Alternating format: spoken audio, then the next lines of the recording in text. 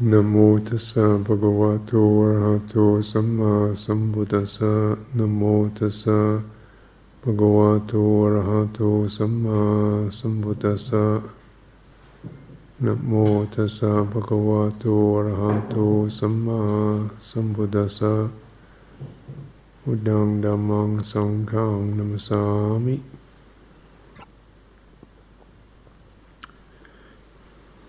In meditation, Buddhist meditation, it was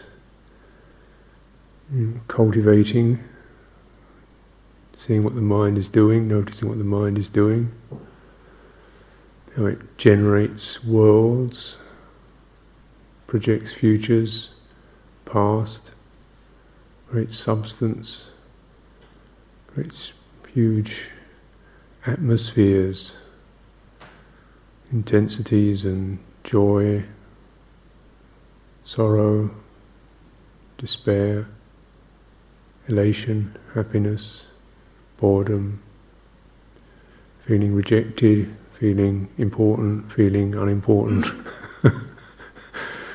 Yeah, and these kind of great moods that run across it, and there's this attachment to it, or a kind of a feeding on that, and those atmospheres somehow giving us some substance. It's kind of instinctive hunger for substance, for being something, filling ourselves up with something. It's not a decision, it's a kind of basic how we got born. It's before our personalities arise, It's the thing that got us into incarnation. It's not something we can easily see. We certainly don't decide to do it, but we're going through this process of continually filling ourselves up or being filled with experiences, resonating with them, feeling them, moved by them, and then puff, bits fall away and something changes, something shifts. And then suddenly we're in another realm. Weather changes. Yet we never seem to get out of the weather. Storms and sun and spring and winter. And the aim is to really release ourselves from this habit, which is so strong. It generates us. We don't generate it. It generates us. It's called bhava, becoming, being, existence. It generates us. So it's nobody's fault. It's not a personal flaw. It's just the kind of one just pointing this out as something that is happening all the time, isn't it? In our lives, a story is running on. It's got intensities and doubts and seeks conclusion. Never quite finds conclusion. It comes to kind of rest places, and then something shifts and changes, and we're on the road again. By no means unhappy. Sometimes very happy, warm, and then suddenly shifts. Weather changes. It's like that, isn't it? And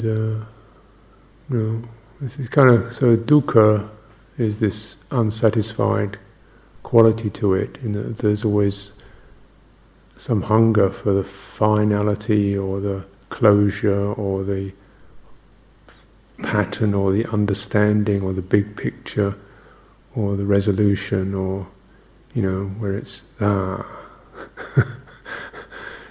final, over the final hill, and there we are, just around the bend, and there we are, there it is.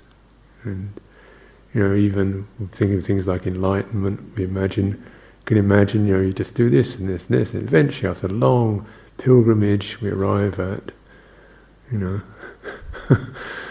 golden shore.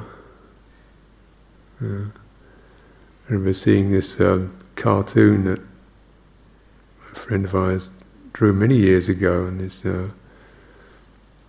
put it on the note. He was a chap who actually carved the Buddha footprints out on the Sema, Mike Champion, dead now.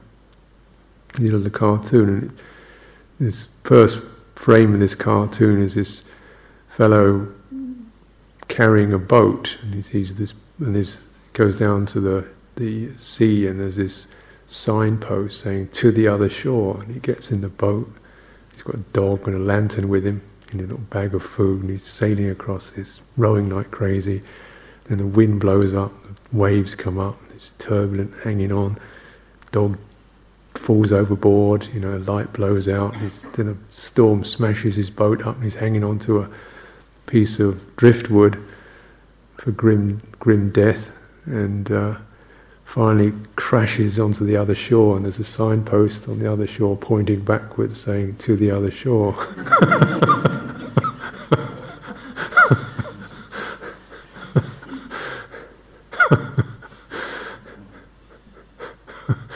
Which is the real, will the real shore stand up, which is the real, where's the other one, there isn't another one. It's just kind of coming out of that particular, movement towards, So, people often point this out about the goal orientation, and yet we say there's certainly goals, but there are kind of targets, you might say, that help us to get our aim straight. It's rather like having a bullseye as a target, not to hit the bullseye, but to really learn how to aim straight. So you need some kind of target, to get yourself straight and clear and steady and focused. So there are relative targets, we might say, and there are relative aims, and there are relative things that straighten us up and get us clear. Till through that clearing and straightening we can come out of the trance. If you don't have a target, you tend to go onto the instinctive mode where a lot of this bhava is happening, but we don't necessarily acknowledge how we're getting filled with a feeling of okay, or getting by, or complacency, or it's a bit stagnant because we haven't really attuned, So it's not that there's a goal in an ordinary sense, but there is an aim that helps to tune us up. Because bhava, being existence, is not something that just drops off that easy. You've got to be sharp, you've got to be full, you've got to be bright to come out of that. And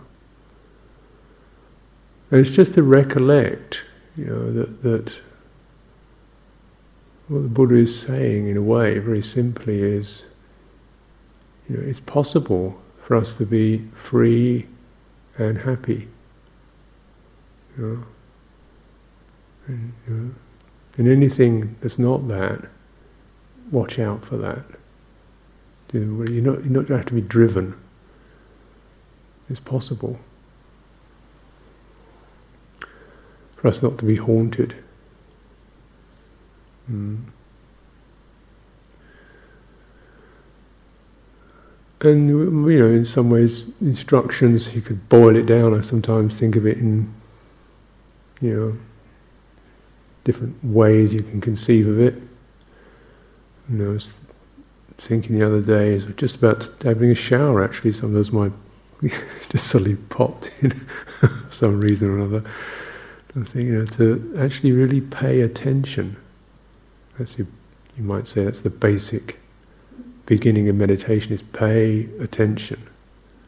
Pay attention to all of it, to what's, pay attention. Learn how to pay attention. And meet what's happening, really meet what's happening. And include it all. The shadow stuff, the grey stuff, the unimportant stuff, the things that we take for granted. Really bring it all forward, bring it all into the light.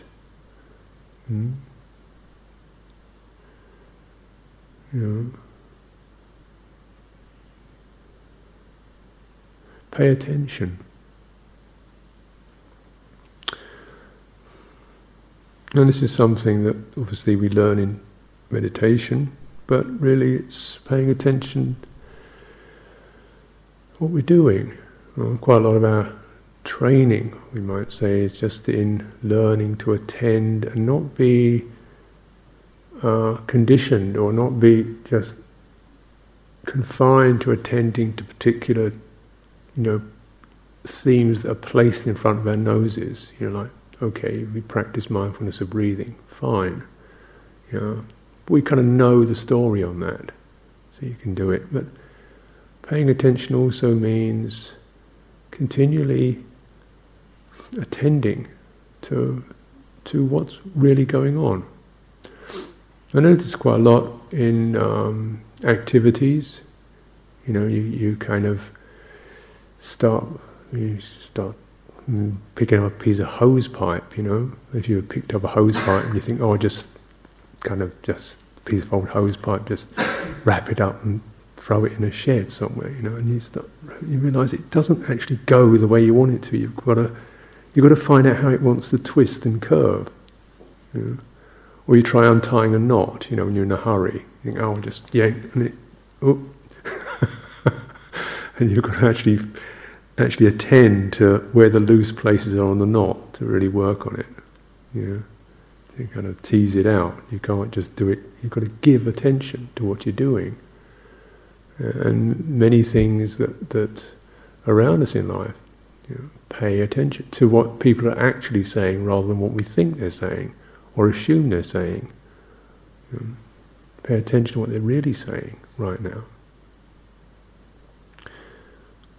So a lot of our training is learning that, isn't it? Pay attention when we walk in, when we open the door. We used to have this scenario at Amravati, whereby there was this. Amravati, as you know, is quite a lot of buildings. Every building has doors in it. Of course, when you come into a room, your aim is to get into the room, and when you leave the room, your aim is to get out of the room. And you often forget what a door is.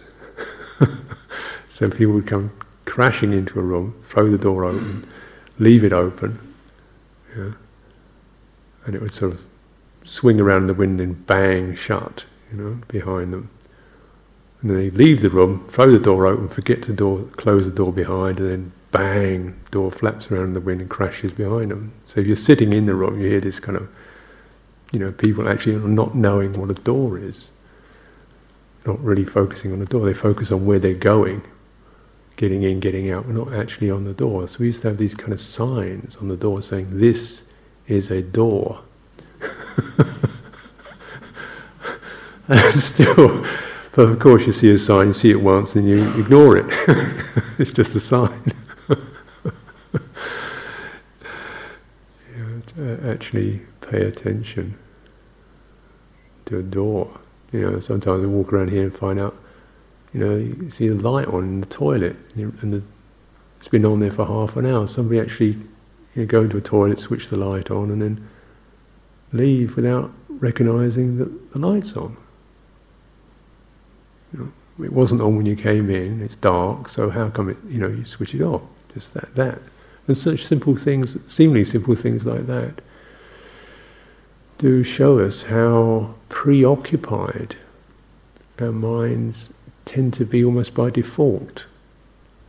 So you can't take attention for granted, because just noticing without, criticising others, because I'm sure we all have our blind spots, that a lot of the mind's function is actually to not notice, because it's simpler that way. Paying attention is actually a payment, isn't it?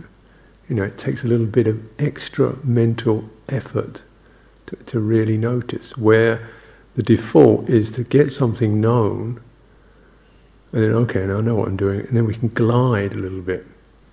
You don't have to go to that sort of rather exposed and uncertain place where you've really got to, look at it and review it and sense it. So the mind's default is not to know, but to actually conceive and shortcut and preconceive, so we don't have to go into that process of opening up and really attuning. And as probably most of us recognise, there's a good amount of preoccupation and prejudice, prejudging situations, preconceiving, that are pretty normal.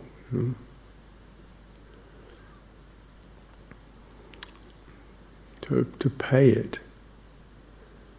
And even with things like mindfulness of breathing, actually breathing in, breathing out, it's a pretty easy thing to understand.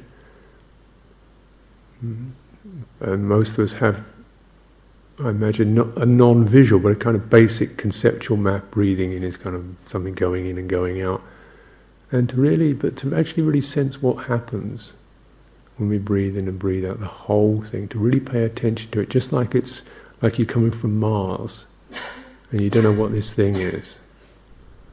And listening to your mind like it's somebody else, and what's she saying? What's he saying? Who do you think this is? Going into your room, and who do you think lives here? Pay attention. And it's not about being critical, but just to keep things fresh, like every day. Who is this? Who am I today? What's happening now? What are the things I take for granted? So it's that very basic tool for waking up, and to realise it's a payment. There's a kind of effort there.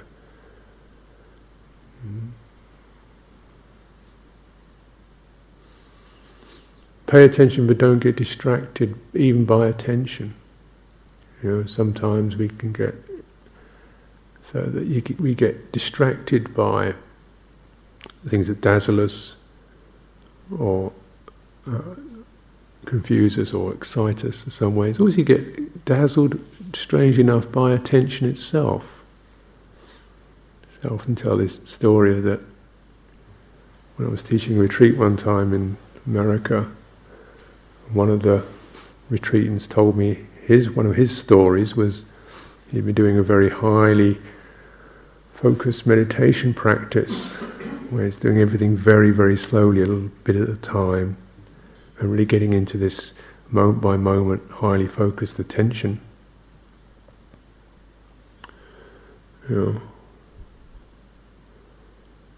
And doing this for weeks, months at a time. And the idea was just you kind of focus on what you're doing, do it very slowly, and you keep kind of recollecting what you're doing, or what's actually happening, which, is fine. But you can get enchanted with it as like a little gadget, It's like having a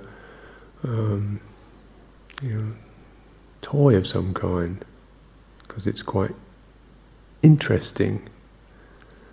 And you feel like you're really doing something with it. So one day he thought that he'd go and make a cup of tea for the teacher of the retreat. So he noticed this idea coming into his mind and looked at it.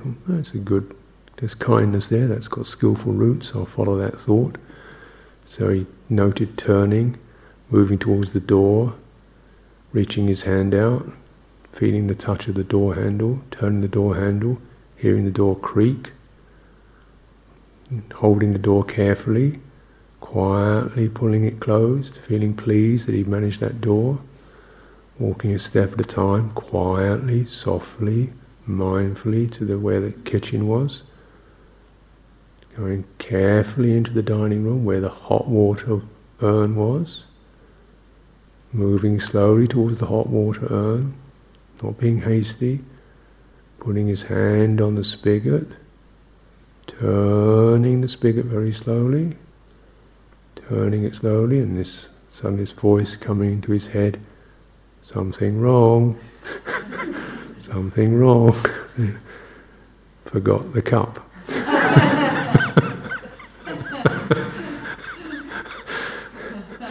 So you get dazzled by the doingness of attention.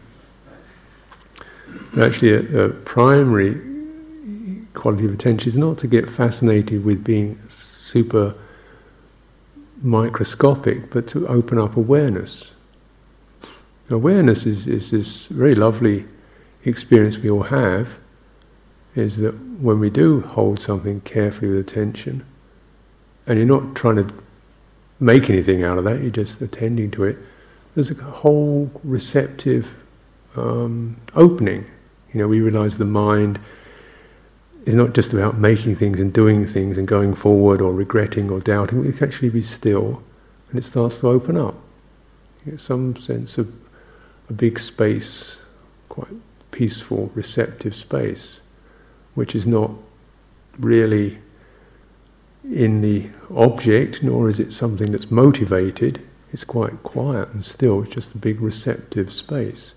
And that's the function of attention, is when we focus on something, it starts to open up this quality of awareness that has a power.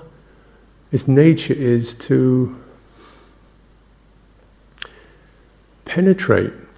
It just by itself, rather, it just penetrates the drives and the fixations and the sticky things where we get stuck, because it has got no stick in it. It's the no stick bit. It doesn't push, it doesn't hold, it doesn't resist. It doesn't want anything, it's not hungry. It's the bit that's out of the becoming process. But you don't become aware.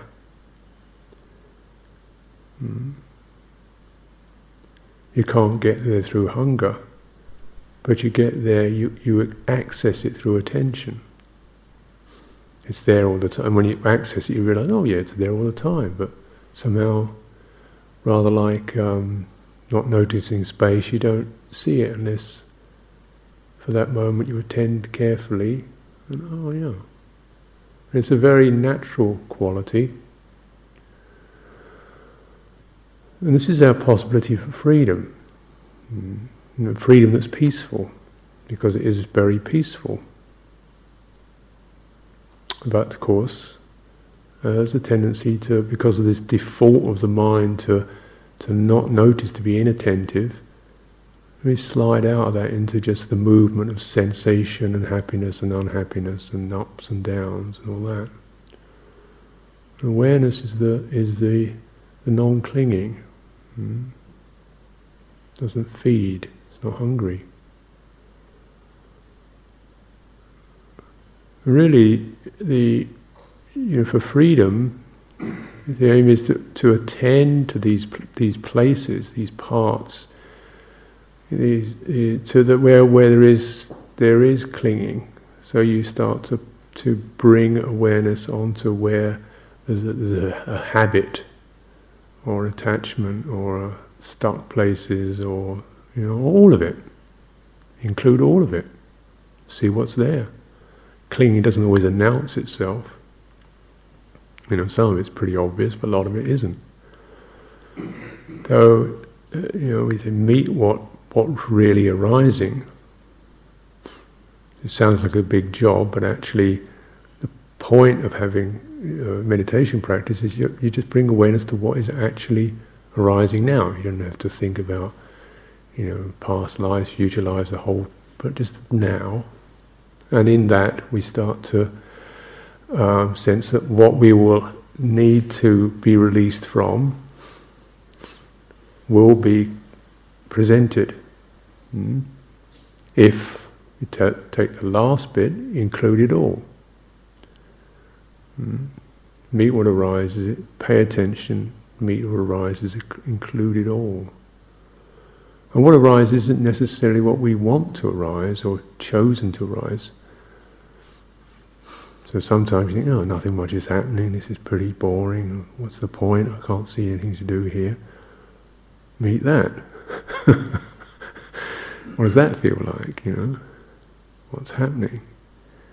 And admittedly, it isn't always so easy, because sometimes, you don't really meet it squarely. There's either a wanting to get rid of it, or not wanting to notice it at all, or just reacting.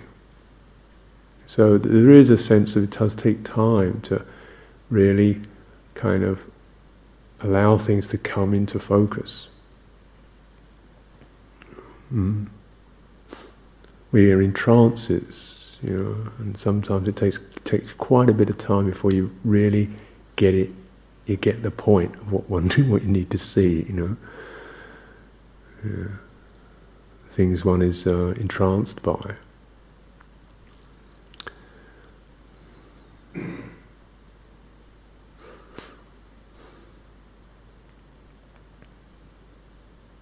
Retreat I was teaching one time, it was quite a long retreat, and I was teaching about mindfulness of breathing and giving some fairly detailed instructions, and there was about 40, 50 people on the retreat, so it took a while to get around to doing all the interviews, and somewhere after a considerable period of time I got around to interviewing one fellow, and he'd had hay fever for the last 2 weeks, so he couldn't actually focus on his breathing at all, because just everything was inflamed, streaming, and so his practice had just been listening to all his instructions on mindfulness of breathing and meeting the feeling of frustration, irritation, disappointment, inability to do it, and just meeting these stuff, and just meeting it with attention and awareness, and not resisting it, not identifying with it, not shoving it away, and just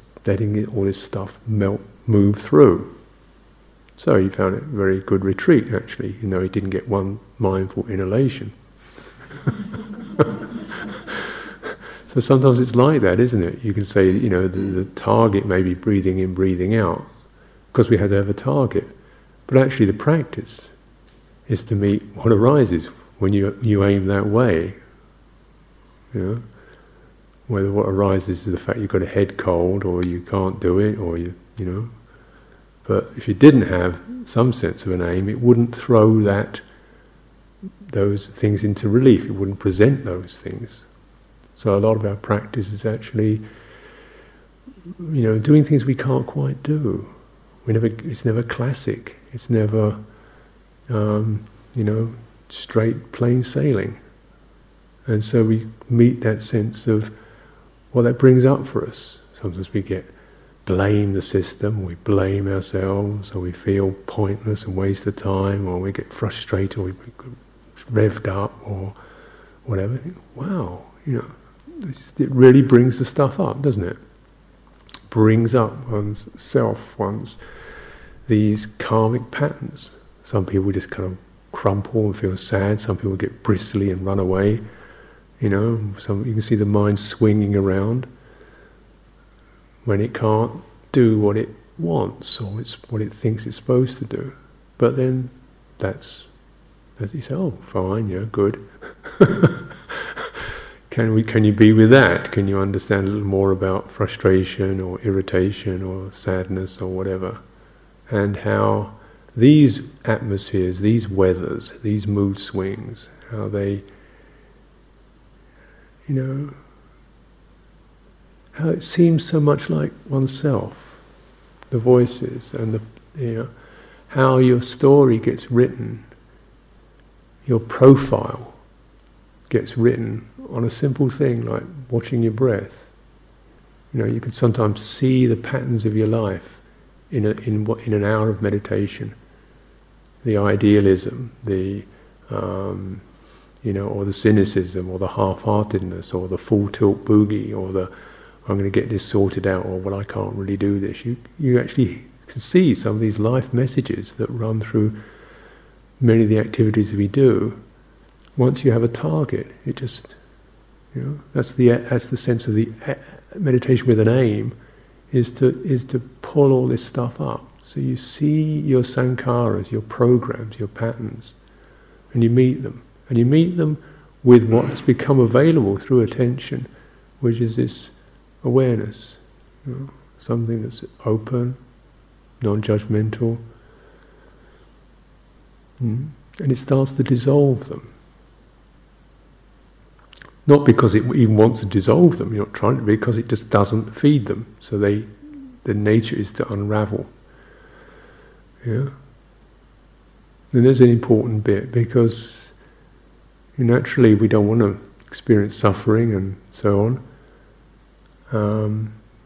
But there's an important hair's breadth difference between that sense of moving away from it or dismissing it, or actually just allowing it to unravel. It's much humbler, but it's also much more pure.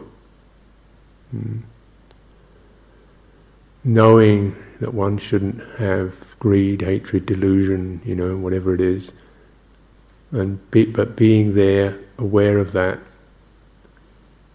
and allowing it to run itself out through just by not engaging, by meeting it without engagement, without creation or resistance, denial.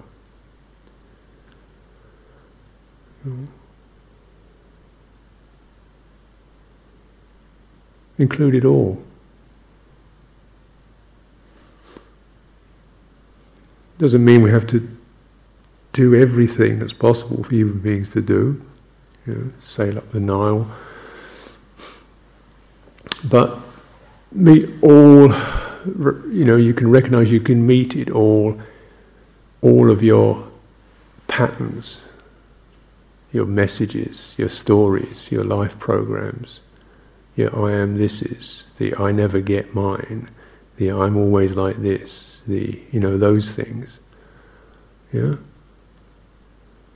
I'm the one who always has to do, or I'm the one who never gets a chance, or I'm the one who's bigger, or I'm the one who's smaller, I'm the one who's those messages, those messages. Heard a few.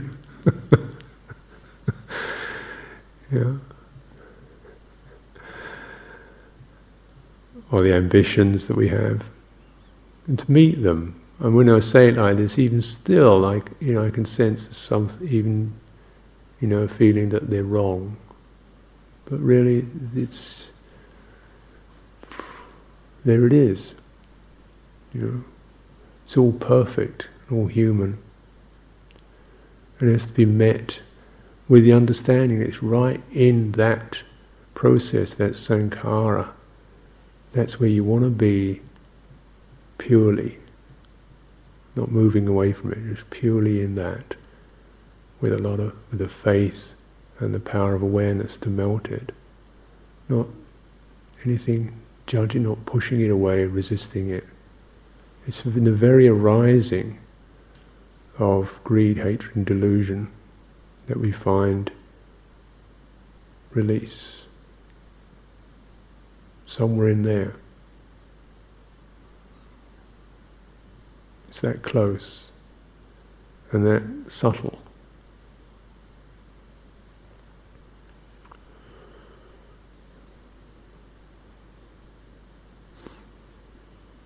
And to include it all,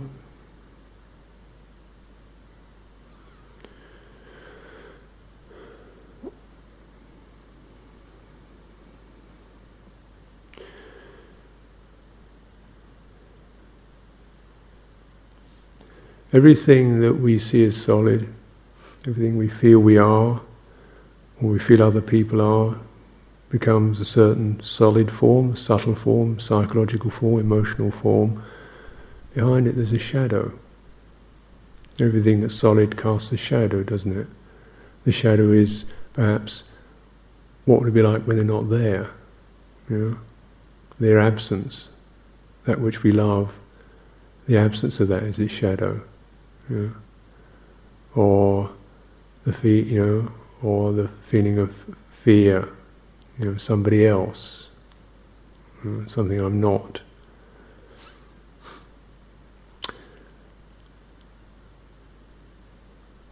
And even in our own minds, our own hearts and minds, the things we feel we are, cast shadows of uncertainty, attachment. This is called Mara. You probably know, famous character, Mara. And noticing there are actually, in later Pali literature, there are 5 Maras. You have to include all the Maras. Mara is something that has to be fully known, fully seen, fully witnessed. The Buddha fully knows Mara. He doesn't push it away, but fully knows it. I'm sure you've heard this line. The 5 Maras give us an idea, in some ways, of the range of Mara. It's obviously not literal. It's a kind of teasing out into an allegorical form. And the 5 Maras, there's it's called Devaputta Mara, which is the Mara of Devaputta means son of the gods. It means it's the sense of glory. It's like in the New Testament, when Satan tempts Jesus and says, "I can make you Lord of the world, I can make you king." This is Mara, Devaputta Mara. It's the sense of glory. So it's like when our conscious process, our minds feel the sense of glory, power, strength, being on top of the world. And when we find to that, we miss out, we leave out the vulnerable, we leave out the death, we leave out the compassion, we leave out the humility. So we get stuck in one thing and we don't include all the other aspects which consciousness is prone to, which our lives are prone to. So you want to include it all. What are you leaving out? What are you stuck on? Another Mara is called the Kilesa Mara, which means you've got a particular obsession about a certain thing, an object. It could be food, it could be various pleasures of some kind, or it could be something that really annoys you, something that irritates you about other people. People's mannerisms that get on your nerves. See, this thing then becomes massive.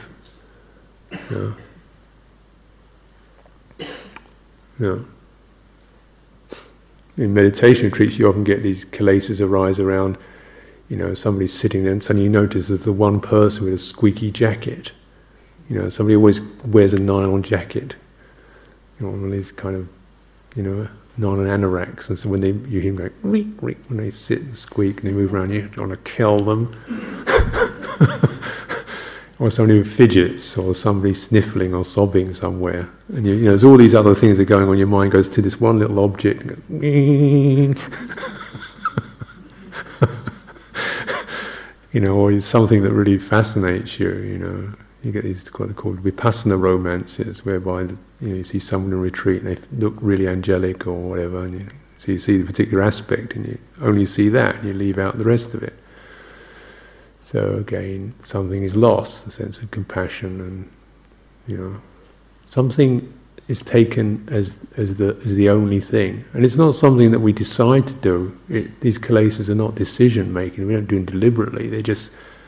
They're maras. That's the point of calling it a mara. It's not yourself. It's a conjurer, twisting your mind to take something, to obsess with something. The Kanda Mara is the Mara that sticks all this body, form, consciousness, feelings into one lump called me. When you really recognize, actually, in a day, you're in and out of your body, you're through various states of consciousness, feelings come and go. The whole thing is just completely insubstantial, and we miss that. There's the hovering sense of, one is in this finite form. And there's the last Mara is the Mara death.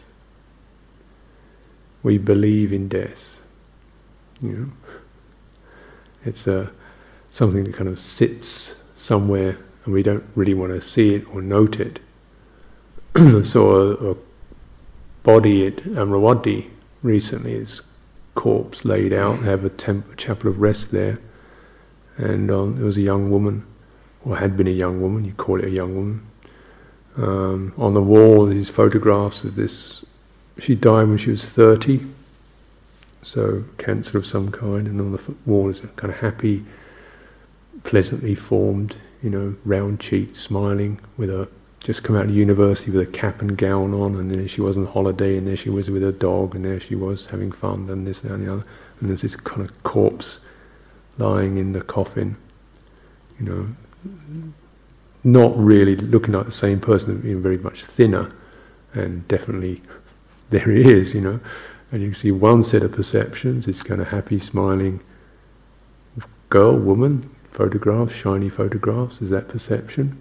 That's her. And then you see this other thing, that's her. She's dead. She's alive, dead, alive. One's a piece of piece of paper with a form on it. So this is kind of, who's that? Who's that? Who died? Apart from perception, feeling, belief, certainty, what was it? Fear, pain, sorrow, grief? All natural enough. This was what it was about, wasn't it? There wasn't a person there who actually died. There was hope that passed away. There was belonging that seemed to cease. There was anticipation. There was sorrow. There was the passing and changing of moods and feelings and perceptions and knowing and belonging. Who was that? What died? What dies with this? The only thing is that I don't know what it is. Like Woody Allen said, I don't mind dying, I just don't want to be there when it happens.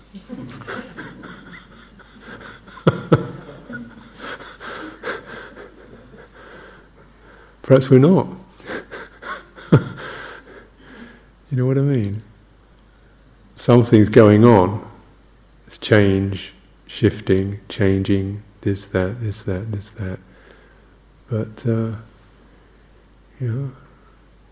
what really dies? Once we understand this, then we also understand what's living, what's alive. And you consider what's alive is happy, sad, comic, tragic, unimportant, vital, necessary, urgent, relaxed, at ease, old, young, small, big, male, female, known, unknown. It's everything. Because it's everything, it's nothing. Because it's no one thing. It's angry and joyful and compassionate and loving and spiteful and fearful and angry. And, so which is the, it's old and young, and which is the real one? So we see when we include it all, we don't take some particular piece as the final statement. This is what happens in projection, isn't it? You see, oh, she's so wonderful. Yeah, she's wonderful. She's also nothing special. He's also, somebody scratching their head in the morning, somebody cleaning their teeth, eating their food. It's everything. And when it's everything, it's also no one thing. And when you open up to that, then it's also compassionate, because you're open to all of it, in yourself and in others. This is this is me getting confused, this is her getting confused, this is this, that, There's a sense of compassion because you're not leaving anything out. There's also a sense of freedom. because there isn't that grasping and resisting and worrying and it's like, it's just that. So when there's compassion and freedom, you haven't left anything out. And you're not hungry anymore. You see that?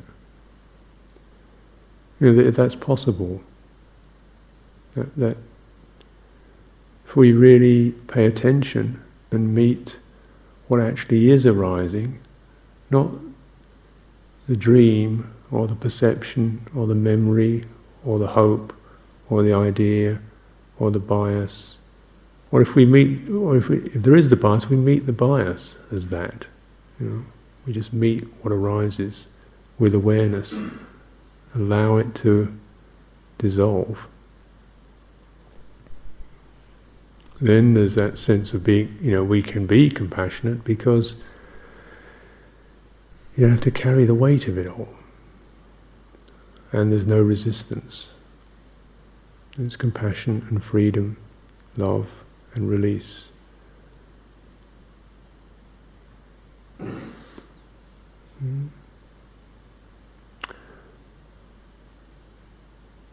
This is what the aim is. It's not a goal, but it requires that aiming to pay attention, to meet the present moment, and to look out for what we're missing out, where we're forgetting, what we're forgetting. What's standing now between your own heart awareness and freedom. Sometimes you think, oh yeah, I'm okay, fine, yeah, I'm alright. Is there anything that's stopping you feeling absolutely free and at ease now? I wouldn't, yeah. Oh yeah. Something that's kind of wasn't a big problem, it's not a massive problem, it's a kind of nagging worry or a feeling of regret or some pain in my body or, that. Okay, let's bring it forward. Bring it forward. Because these elements don't always announce themselves. Your practice has to have that motivation to bring Mara out of the shadow and place it where it can be seen. This is the aim of practice.